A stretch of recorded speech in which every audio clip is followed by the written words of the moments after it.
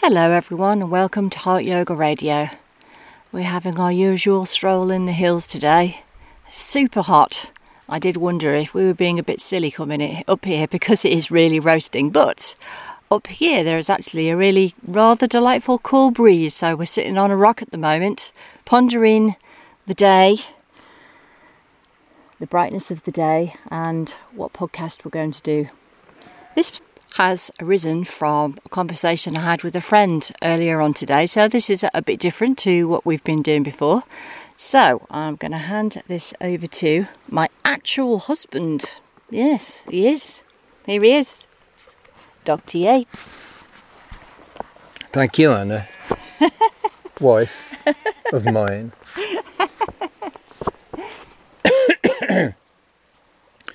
Well, earlier on today you had a conversation over the telephone with your friend, and they were asking you about some Buddhist meditations or something they were interested in, and going through the kind of pondering that you do when you think, well, shall I get involved with this? Shall I get involved with these people and all the rest of it? You know, people who teach this stuff, they don't like amateurs like me commenting on it, you know, but I'm going to nevertheless, in quite an unscrupulous way. I'm going to just be pretty selective and just read a couple of passages from a text translated by Robert Thurman, a Tibetologist of some fame. It's actually a chapter in his translation of the Tibetan Book of the Dead. It's chapter 8, and it's called The Natural Liberation Through Naked Vision, Identifying the Intelligence. It's a chapter title. Yeah, and I'm not going to... that's the title of the text the naked, that he's going to translate. I mean, he described this text as The Naked Vision. He described this text as providing a summary of the philosophical and contemplative doctrines of the Great Perfection, considered the supreme and highest tantra in the Nyingma order and foundational in the teachings of the Book of Natural Liberation. I'm jumping in a little way in the section that seems to be about the method. Here we go. To introduce the forceful method to enter this very reality, your own awareness right now is just this. It's being just this uncontrived natural clarity. Why do you say, I don't understand the nature of the mind, as here there is nothing to meditate upon? In just this uninterrupted clarity intelligence, why do you say, I don't see the actuality of the mind, since the thinker in the mind is just it? Why do you say, even searching I can't find it, since here there is nothing to be done? Why do you say, whatever I do, I don't succeed, as it is sufficient to stay put, uncontrived? Why do you say I can't stay still, as it is all right to be content with inaction? Why do you say I'm not able to do it, since clear, aware and void are automatically indivisible? Why do you say practice is not effective, since it is natural, spontaneous, free of cause and condition? Why do you say seeking it cannot be found, since thought and natural liberation are simultaneous? Why do you say remedies are impotent, since your very intelligence is just this? Why do you say I do not know this? And you can see what's going on here now. I'm just departing from the text. You know, this is this kind of direct point into the space of our awareness itself. And if you listen over our podcast whenever we consider yoga, Patanjali, or Lao Tzu, we're always pointing as often as we can, you know, to what I always say, well, just this, you know, just the ongoing flux of experience, the mandala of time, moving from tiny moment to tiny moment to tiny moment. The river of your experience. That is it. That is it. It's not as though we're seeking a beyond to this. It's not as though we're hoping to sort of break through, use some portal into another dimension where all the wisdom has to be found. It's not as though we have to dive very, very deep into some primordial pit or pond, and to find some essence, some pearl in it. This teaching just says, well, this is it. This is it. I subscribe to that idea, obviously, and I don't think it's difficult. I don't think this method that I've just read out is in any way difficult. It's not difficult. It's elusive because of how easy it is. And you'll hear me say this when I talk about the Tao. Well, why can't we be aligned with the Tao? Because it's too easy, not because it's too hard. It's almost as though, well, you want to say to people that keep saying, well, I can't do it, I don't know what you're on about. You say, well, there's nothing to be done. You can't do it because there's nothing to be done. You can't see it. Well, your eyeballs can't see themselves. It's not a question of seeing it even. So it's elusive. This thing's elusive, but it's not difficult.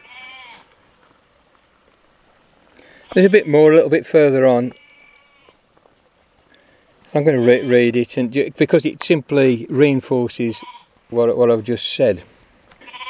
Quote, "Be sure mind's nature is groundless voidness. Your mind is insubstantial like empty space. Like it or not, look at your own mind. Not fastening to the view of annihilative voidness. Be sure spontaneous wisdom has always been clear. Spontaneous in itself like the essence of the sun. Like it or not, look at your own mind. Be sure that intelligent wisdom is uninterrupted like a continuous current of a river. Like it or not, look at your own mind. Be sure it will not be known by thinking various reasons. Its movement insubstantial like breezes in the sky. Like it or not, look at your own mind. Be sure that what appears is your own perception. Appearance is natural perception like a reflection in a mirror. Like it or not, look at your own mind. Be sure that all signs are liberated on the spot, self-originated, self-delivered like clouds in the sky. Like it or not, look at your own mind." So I'll end that quote, and again it's the same point being reiterated. This is it. This, just this, exactly this. Not this on a good day, not this on a bad day, not this when you've had the blessing from the Guru, not this when you've necked 5 tabs of acid, not this when you've said your 108,000 million trillion mantras and done your 78 million trillion Surya Namaskars or what the fucking hell you've been doing. But just this now is it. It's the very reason the Buddha smiled is just this. And you have it already. It's not a matter of perfection. It's not a matter of morality. Just this, the flow of life. The notice, the flow. I say the flow of life. This is not some stasis achieved, some static hyper-reality behind the turmoil and the turbulence and the movement of ordinary existence. It's not that. Notice that the author of this wonderful text is telling you that everything is flowing, that it's in the flow, it's in the midst of the flow. It's not attempting to bring it into some kind of static unchangingness. And this is what it means in this phrase, be sure. This is what this phrase means. Be sure that intelligent wisdom is uninterrupted like a continuous current of a river. The wisdom itself is a flow, as is the life itself is a flow. And the wisdom and the life are not two. This is very much a very profound not to teaching, And go for it. There's no need to get tangled up in any of the shit that's been hawked in the fucking marketplaces. Live your life. Be aware. Notice this is kind of strangely called a forceful method. It isn't really forceful. It's but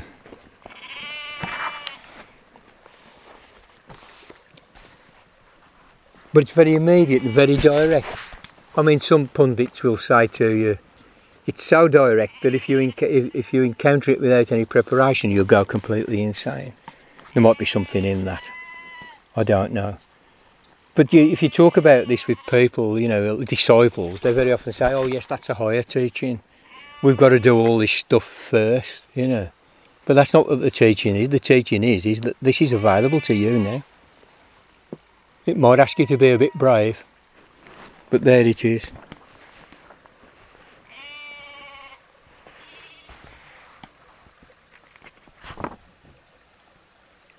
So I'm going to just read another little bit, which I think we can put a line under it with this. This brilliant, thingless, no awareness, just this is the pinnacle of all views, this non-perceiving, universal, total freedom. Just this is the pinnacle of all meditations, this uncontrived, relaxed approach to life. Just this is the pinnacle of all conduct, this unsought, primal, effortless achievement. Just this is the pinnacle of accomplishments. So I'm not going to quote any more from it now. In fact, I'm going to put the book away. All of the world's great spiritual teachings actually end up at a point rather like this. You see it in Zen. Bodhidharma was presented with the severed arm of the first patriarch, the first Chinese patriarch. And he was so desperate to get Bodhidharma to pay him some attention, he chopped his arm off and presented it as a token of his sincerity and his seeking, the desperation of his seeking. Don't get that level of devotion anymore, do we? You haven't had a severed arm for years. No, it's been some time. And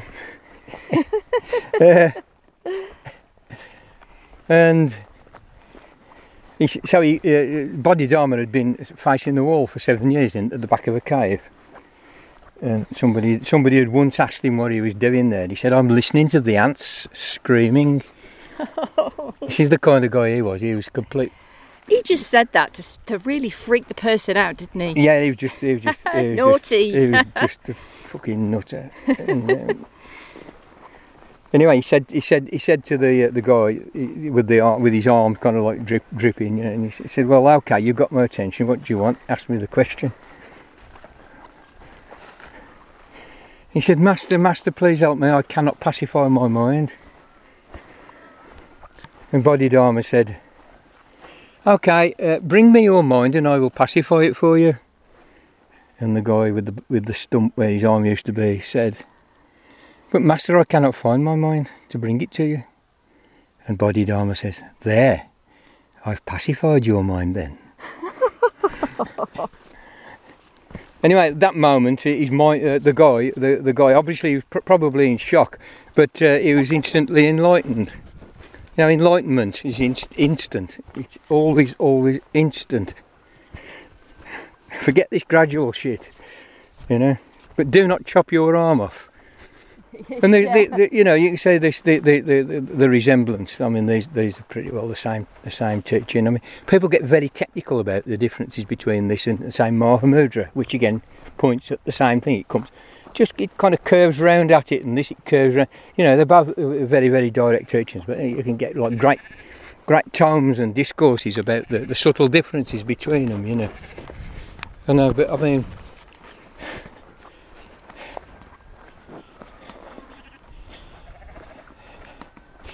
how technical do you need to get? And how you see, people love this thing to be difficult. They want it to be difficult because you couldn't have any kind of dopamine hit if it was easy, right? You couldn't have any sense of achievement. You couldn't build your ego. If you've achieved something amazingly difficult, you can kind of attach that achievement to your ego, boost your ego, fortify your ego. Maybe. Give yourself a palliative to some of the pains of ego. An ego is by definition is a pain because it has to be defended day and night. Yeah, it's like a fortress and under siege for a lifetime.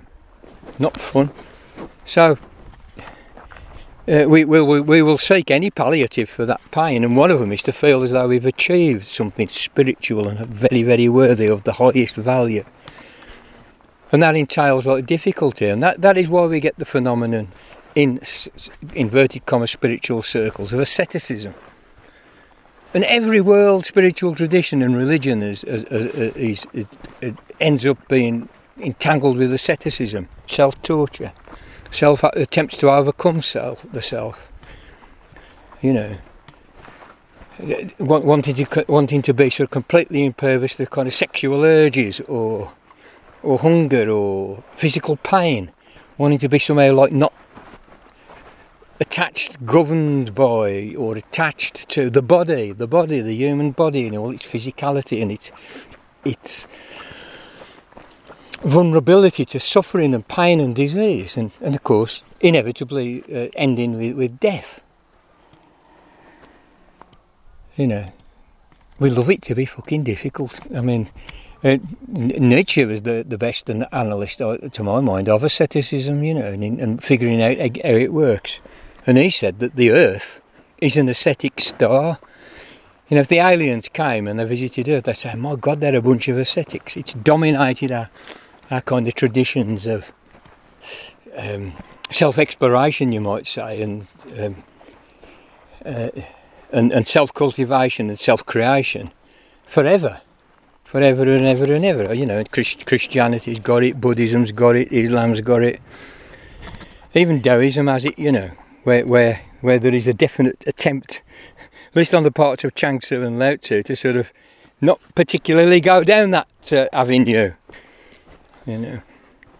And then, of course, you can get the reaction to asceticism in some kind of like license, and you can get sort of half-baked ideas about Tantra being some kind of like complete license, you know, or some kind of mirror image counter, pure opposite to asceticism. You can get that as well, and it ends up becoming its own asceticism, you know. So, whether this teaching, that doesn't figure in it at all. So the life that you're living and leading in all its passions, and all its pains, and all its joys, and all its ordinary detail is completely already enlightened consciousness itself. I mean, one Zen master said, you know, somebody said, well, what is the Tao? Meaning, like, you know, the enlightened condition. And he said, oh, it's just your everyday mind. Just your everyday mind. Nobody likes that, because they want it to be difficult. And all the conversations I've had like with disciples of, you know, who are sort of like formally embedded in this tradition, will twist and turn. They'll fight you to the death. They cut your throat rather than when you keep saying, but doesn't the text say that this is it? You know, and they've got all these elaborate things that they have to do, that they've decided to discipline themselves with. And all these caveats and all these provisos and all these conditions, you know. Oh, we can do, that's a higher teacher. We can do that when we've learned to put our head up our arse, which takes 40 years. And when we've done that, then we'll be able to go and get the great liberation through the natural mind, or whatever the guy calls it. You know, the naked vision revealing the intelligence. You know. So. You listen to our Lao Tzu stuff. I mean, the way I understand it is very similar to what I think's going on here. The language, the rhythm, the sort of superficial taste of it's a little bit different, but basically, it's all heading in the one direction. Comrades, this is it. This is it. Just this is it. Just going back to what you said about enlightenment always being instant. Yeah. Although, for a lot of people, you do get to watch the trailer quite a few times first. You get to get little tasters, don't you? Well, if you're lucky, I suppose, yeah. I think some trailers is not a bad thing. I mean, I know there's some very, very sensible people do say things like, you know, if you were to happen upon the clear light and you weren't ready, you freak out. It does seem impractical to remorselessly refuse any qualification or any answer to the question how, when there's sort of like no how, you know, or your how, when somebody asks you how can I do this, has to be so minimal to avoid massively misleading somebody. no matter how saintly, wonderful and compassionate your intention is, it does seem like tremendously impractical to just remorselessly refuse it, you know. I mean, the one thing I would say is to catch this vividly is something that requires, like, we call energy, you know. I mean, in the Dzogchen, in the Mahamudra, the thought very often is put forward that this type of yoga is called mind yoga. As is like Mahamudra, it's like a mind yoga. Just pure, virtually techniqueless meditation, nothing elaborate, no mantras, no visualizations. Just abiding with the isness. And it's mind yoga, and you know, the teachers who don't have any scruple about offering practical advice and are quite willing to risk it, say things like, well, you need to do some energy yoga, otherwise your mind yoga will be insipid. It will have no sparkle, because the energy gives it the sparkle. If there's no energy, if there's not like this abundance of free-flowing energy in the organism, the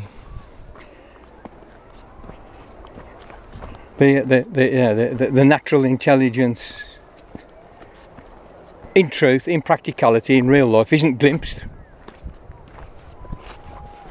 Let alone, like, abided in, you know. And that is the one sort of qualification I'm not so uncomfortable making that qualification as some of the others that people like to make, you know. I mean, and why I have a scruple of being very, very careful about the qualifications, because ultimately there are none.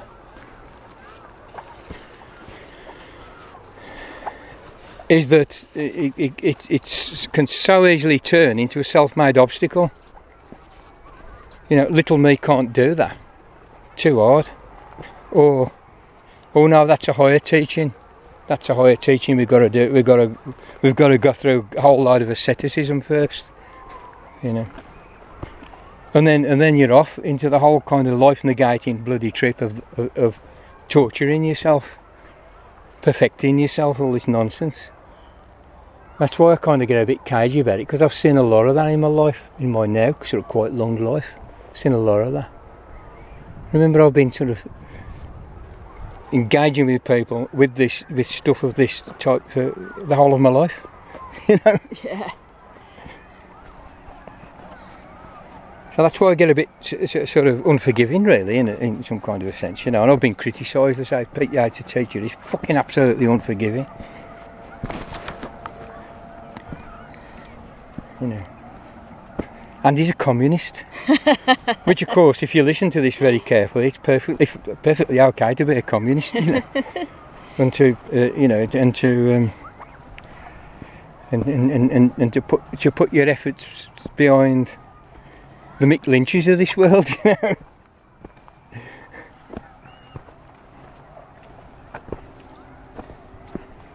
Because I don't think any of this stuff absolves humanity from its practical problems. This isn't an escape from them. If anything, you know, this could be a very useful asset to people who are very, very deeply engaged with the project of preserving human life for perhaps another couple of millennia. You know, which seems to be something that's fairly pressing at the moment.